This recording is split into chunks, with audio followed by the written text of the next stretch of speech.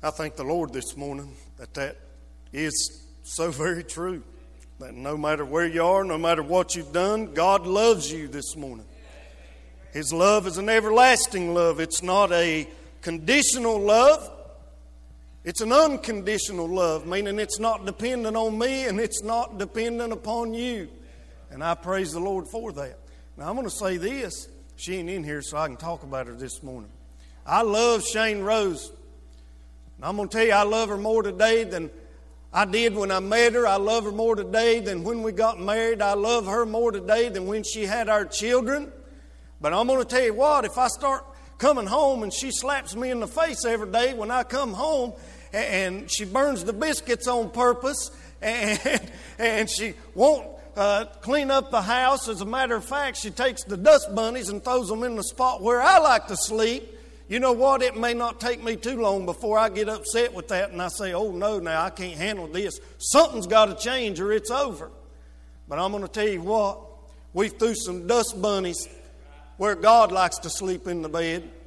We've burnt His biscuits on purpose. And you know what? He don't give up on us, but He still loves us. And that's something that every single one of us ought to rejoice at this morning. That He loves us no matter what. I want to tell you something. If you walked into this room this morning feeling like you were unloved, there's no need for you to leave feeling that same way. God loves you. How much does He love you? He loves you so much that He sent His only begotten Son. That whosoever would believe in Him would not perish. We all deserve perishing, amen? People say, why does good things happen, or why does bad things happen to good people? Well, you show me a good person and then we'll work on that question. I ain't seen the first good one yet because there's none righteous, no, not one. Every single one of us in here this morning is worthy of God's judgment, but what does He give us instead? Grace. Grace. Grace heaped upon grace. You read over there in the Gospel of John and it talks about Jesus being the Word, and the Word became flesh and dwelt among us, and we beheld His glory. The glory is of the only begotten of the Father, full of grace and truth. Grace and grace and grace heaped upon grace. That's what God's gift to us this morning is, whether we deserve it or not. If you've got your Bibles, turn with me to Acts chapter number 5. Didn't plan on that, but that's kind of a segue into this. If we've experienced God's grace, then we ought to want to give God's grace. I believe the reason the church is trouble in America this morning, not in other places, I'm going to tell you the church right now is exploding in places like China, North Korea. Seems to me that where the church is having trouble is where we've gotten comfortable and there's no persecution and no trouble and heartache at our door. We can learn from this early church that God's key for the next generation and His key for growing the kingdom of God is through us and evangelism. And that we've got to get out there and tell people that God loves you. You're a sinner. The wages of sin is death, but Christ died for you. And you can be saved by faith. And listen, we don't have to convince people that there's trouble. They know they're in trouble. They know that there's something wrong. They just don't know exactly what that may be. That's why you see all the rise of these movements that people want to be attached to. It's in our nature to be attached to something bigger than ourselves. You see these kids out there that want to change the world. Why? Because it's in their nature to do something and be a part of something that's bigger than themselves. Now, we've got to tell them, look, before you can change the world, you've got to work on changing yourself. I can't clean up your room till I know how to clean up my room. And the Bible gives us 3 progressive features in this passage of Scripture that are keys to effective evangelism. And I'm going to read you just a few verses out of Acts chapter number 5. Acts chapter number 5. I'm going to begin reading at verse number 11. We talked about through verse 10 last week. The Bible says in Acts chapter number 5, verse 11, and great fear came upon all the church. Fear is a good thing, by the way. Now, I'm not talking about terror. Literally, a synonym for that word fear could be respect. I think we see too little of it in the world in which we live in today. And great fear came upon all the church and upon as many as heard these things. And by the hands of the apostles were many signs and wonders wrought among the people. And they were all with one accord in Solomon's porch. And of the rest durst no man join himself to them, but the people magnified them, and believers were the more added to the Lord, multitudes both of men and women. In a few weeks, it's getting closer now, we've got an opportunity to come together as God's people, to go through a conference. And the title's Every Believer a Witness. It doesn't matter about the title. What matters is what goes on while we gather together. It's a training conference that teaches us first to clean up our room. We talked about that last week. But then how do we help others clean up their room? An evangelism conference. To spread the gospel, not for the gospel's sake, but for the Lord's glory and for the good of those people. Because I want to tell you something this morning, church. There's children out there this morning that wondered where their mama was last night, or wondered where their daddy was last night, and they sat all night in fear, maybe waiting to hear the sirens or something go off in their ears, wanting an end to this thing. And if we can get the gospel to mom and daddy, that little child can have a mom and daddy again, and it's up to us to do that. So it's not just for God's glory, though that's the most important thing, but it's for the good of mankind. The best life there is to live is the Christian life.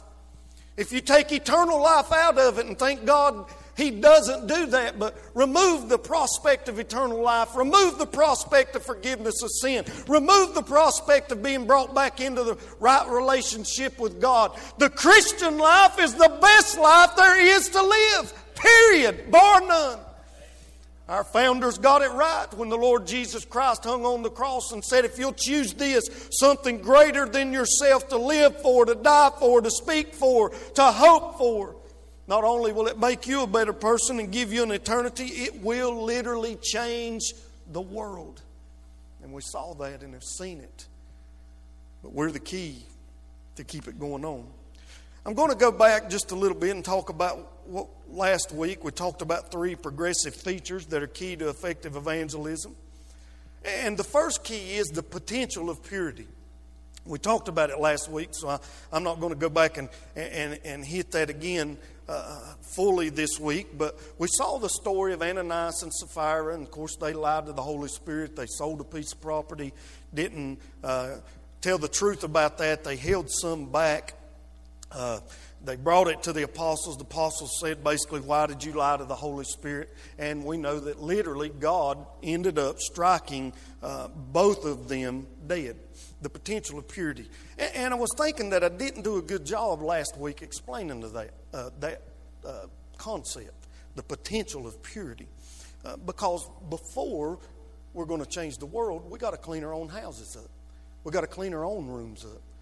And as we clean our own room up, then the potential is thus created for God to move in and work and use us in greater ways than we ever dreamed possible. Now, you're getting a good dose of Pinocchio this morning.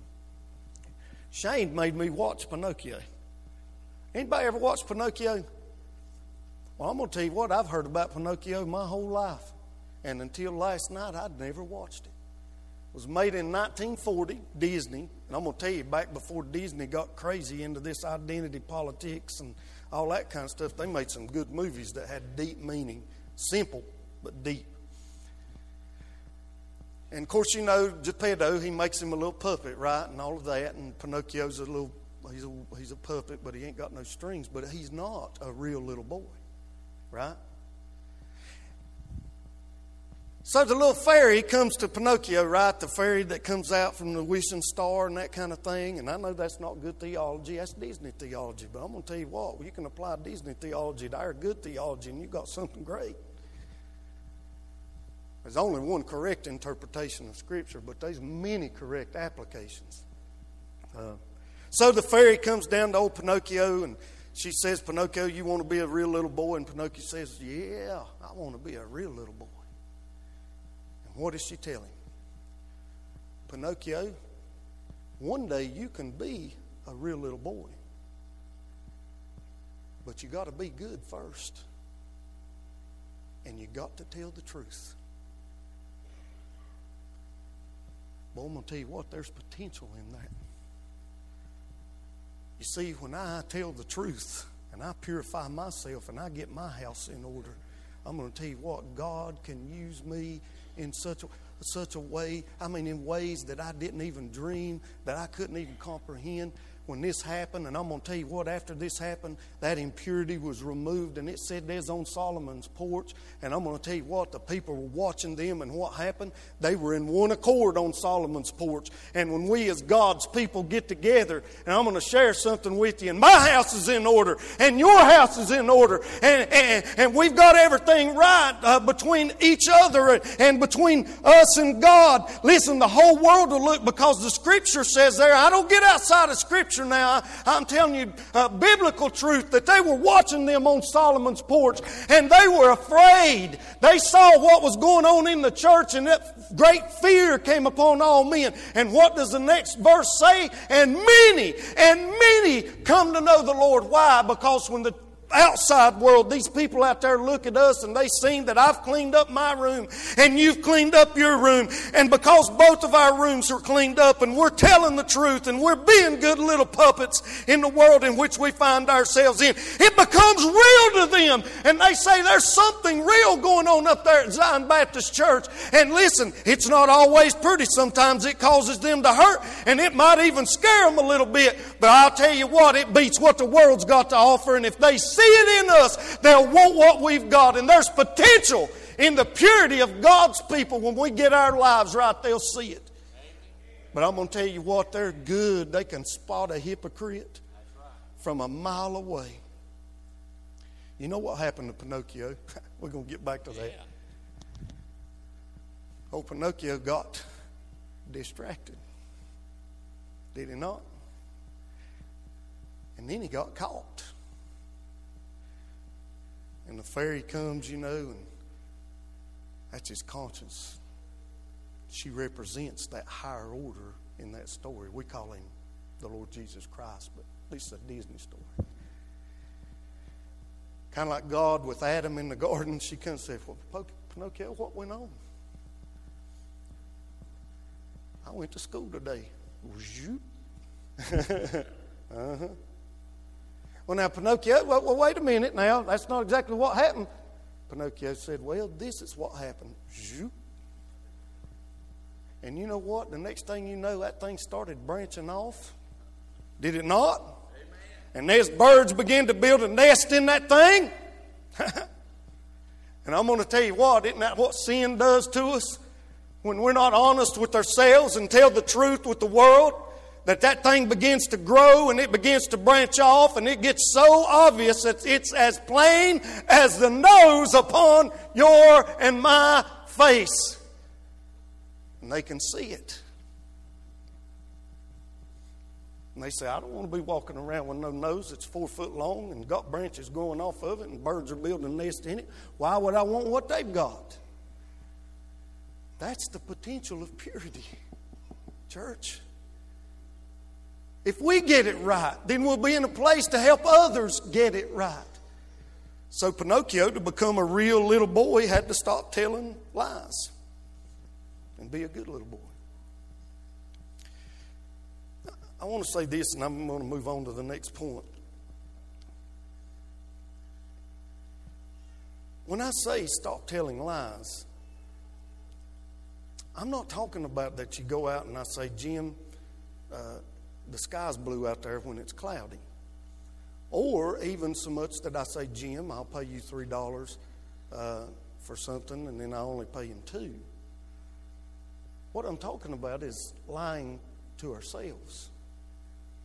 Because ultimately, I cannot get away with lying to Jim. Right? I mean, if I tell Jim I'm going to pay him $3 and I only pay him $2, and when he gets that $2 in his hand, he's going to call me out on that thing. But if I tell myself, listen, you're not getting distracted like Pinocchio. You're not getting out there into the world and letting things keep you from doing what's good and what's right. And I'm letting the fox and the cat lead me out to Pleasure Island like they did to Pinocchio, instead of taking care of those things that are really important, like for Pinocchio going to school. I can convince myself that I've done the right thing, and I'll believe that lie all day long. So to be a good little boy, we've got to start telling the truth. And it's only in telling the truth can we ever hope to get it right. So, there's potential in purity.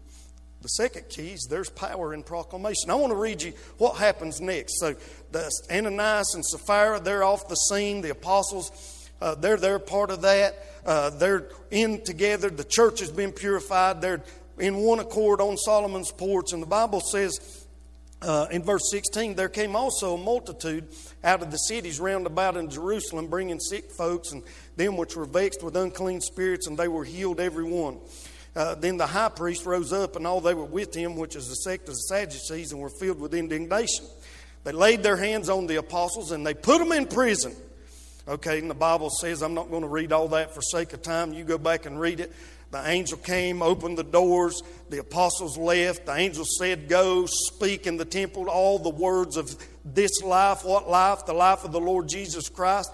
So they entered the temple. They started preaching. The officers came. They found them out of the prison. So they went back to the authorities and said, hey, they're gone. What's going on? We had them locked up in the prison. So the authorities, they go find them. Verse number 27, they brought them and they set them before the council. And the high priest asked them, verse 28, saying, do we not straitly command you that you should not teach in this name? And behold, ye have filled Jerusalem with your doctrine, and intend to bring this man's blood upon us. Then Peter and the other apostles answered and said, we ought to obey God rather than men. The God of our fathers raised up Jesus, whom ye slew and hanged on a tree. Him hath God exalted with his right hand to be a prince and a savior, for to give repentance to Israel and forgiveness of sins. Listen to this, verse number 32. And we are his witnesses of these things, and so is also the Holy Ghost, whom God hath given to them that obey him. Listen, there's power.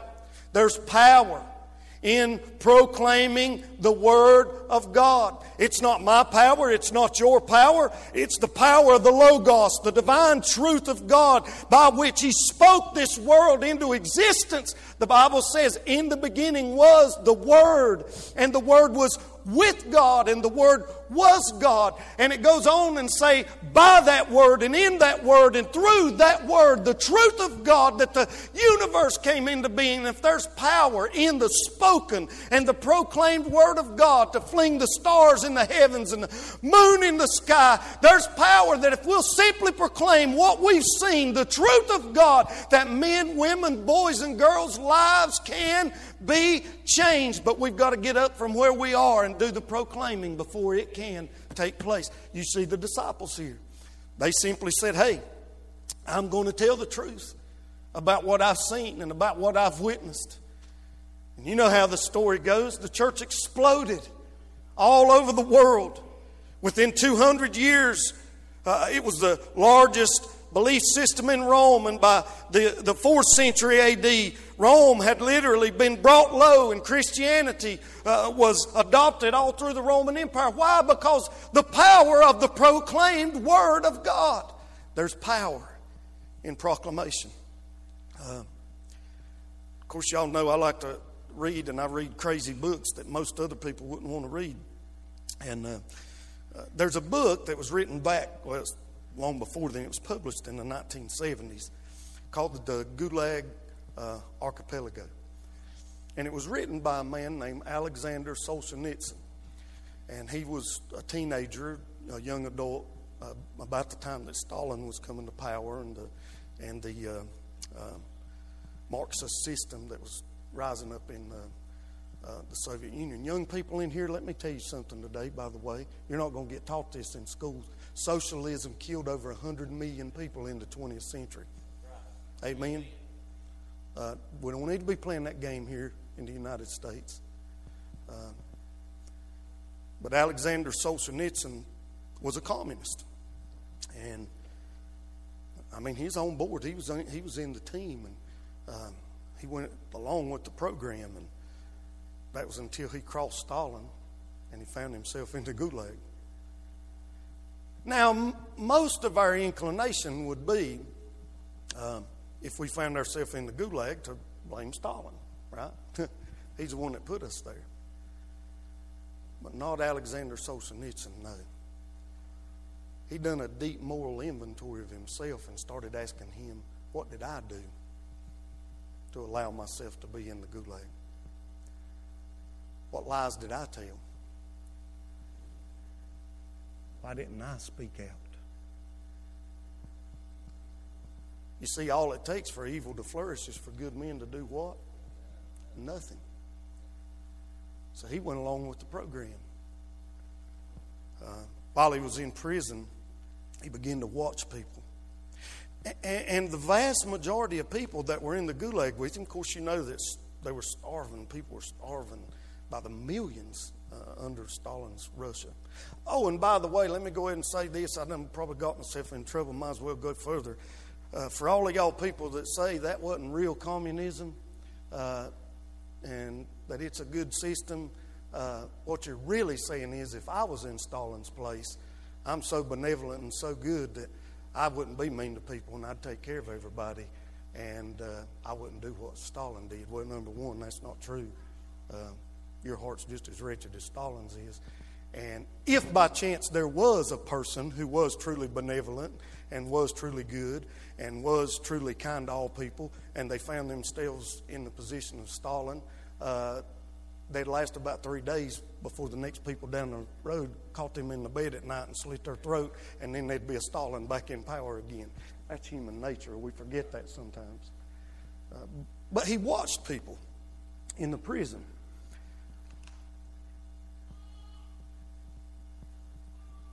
And one thing that did not surprise him is most people were willing to do anything to get a bite of bread or some food to eat. I mean, they'd turn in their friends. They'd play along with the guards. They'd help them as the screams were muffled as people were being tortured. But what he saw, that there was a few people that were not willing to go along with the program no matter how much suffering it brought into their lives. I mean, they could starve them, they could torture them, they could kill their wife, they could kill their children, and all of these things. And there were a few people that just wasn't going to go along with the program. They wasn't going to tell the lies. They wasn't going to turn in their neighbor. They wasn't going to turn their back on their own family. All of those things. And Solzhenitsyn began to wonder, what is different about these people that... See, Solzhenitsyn was an atheist, remember?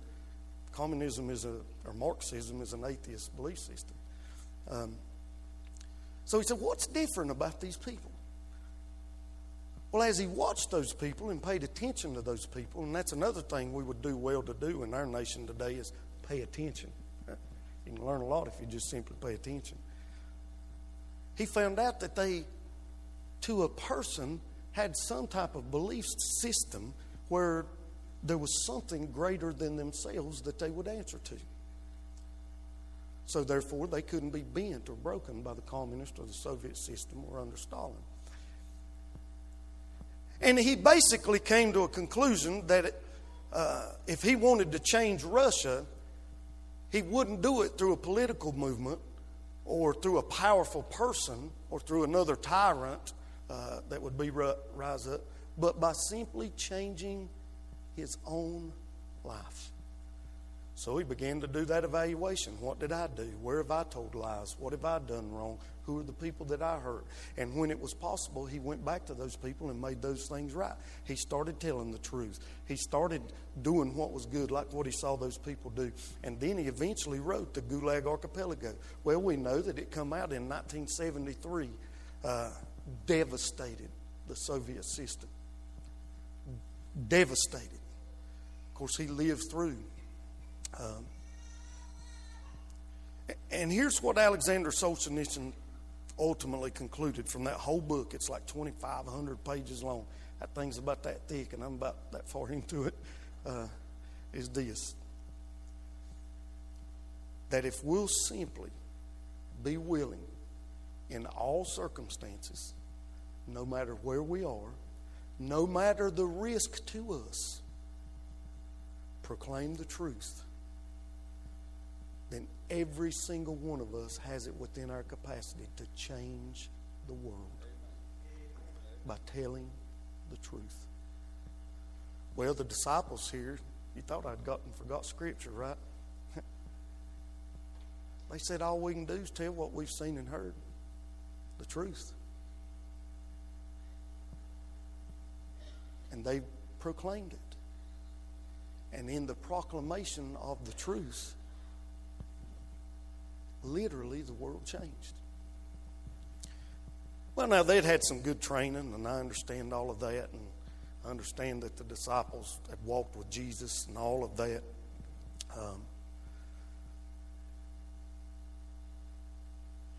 But in a sense, they weren't in as good a place as we are.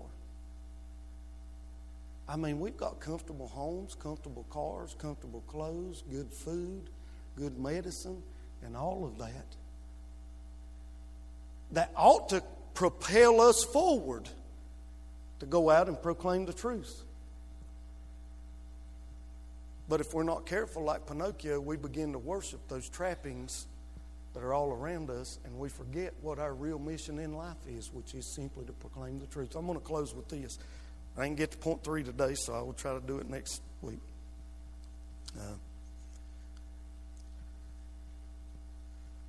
You had a fox and you had a cat, right? The fox was the leader, and then the cat was his minions. And they come and they tempted old Pinocchio, right? First they said, Pinocchio, you could be a good actor. Now, Pinocchio was supposed to be on his way to school, but he got distracted. And the next thing you know, he's out there doing the acting, right? But the acting overcome him. And next thing you know, old Pinocchio found himself in a cage inside a cart, headed out of town, away from the ones that loved him, and certainly not fulfilling his purpose. Well, we know Pinocchio got rescued from that, right? Old Jiminy Cricket, man, he's Johnny on the spot. He comes and he gets Pinocchio out of that thing, and Pinocchio's going on his way back to school. Where back comes the fox and the cat. Well, it didn't work out making Pinocchio famous. But Pinocchio, we want to invite you on a little trip with us to this place called Pleasure Island. What happened to all those boys that get to Pleasure Island? I don't know if I can do it. Yep. That's what they turned into.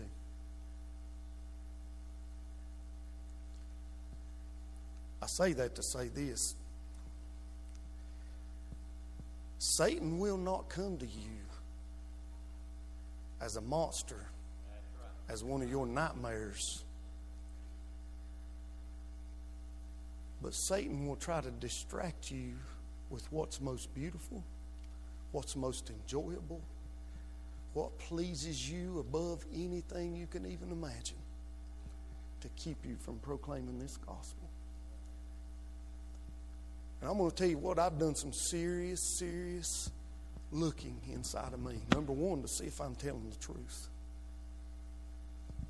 But also see if I'm being distracted from sharing and proclaiming the gospel, because there's power in that.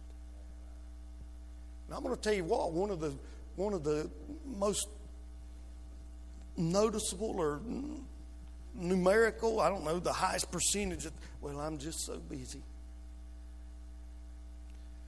I mean, these kids, they got to get to their ball games and all of that kind of stuff, and my job, and I'm going to tell you what. Study after study has shown that once starvation is not knocking at the door, all the money in the world can't make you a bit happier. That's scientifically studied and proven. Money, fame, oh man, there wasn't nothing I'd love better than to see one of my kids playing on a professional ball team. Why? So he can proclaim the gospel? Or so they can be famous and make you feel good. What I'm saying is the fox and the cat are coming calling in all of our lives. And we've got to ask ourselves, am I Pinocchio?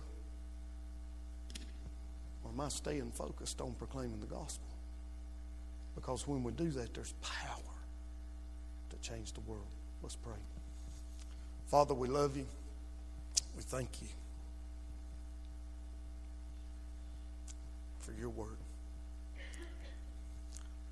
And God, I once again didn't get through with the message, but Lord, I believe you directed it to where it was supposed to be. God, help us to learn from what we've read in your word this morning that those apostles said they were not going to obey men, that nothing, not even prison, was going to stop them from proclaiming the gospel. God, help us to see the power in that. That if we'll simply not let that cat, not let that fox, Satan himself and all the pleasures and his minions distract us and get us away from what's most important. That like those early apostles, we could see the world changed. So Father, I pray that as your people gather this morning, that we truly would examine ourselves. God, that we would start telling the truth to ourselves. Identify those ways where we've crept off to Pleasure Island. And then like Pinocchio, God, help us take a journey to the belly of the whale to find where we're supposed to be in serving others. This world, our nation, this community needs that. We are their only hope. That's your plan, not ours. So God, help us to take it serious as we share Jesus with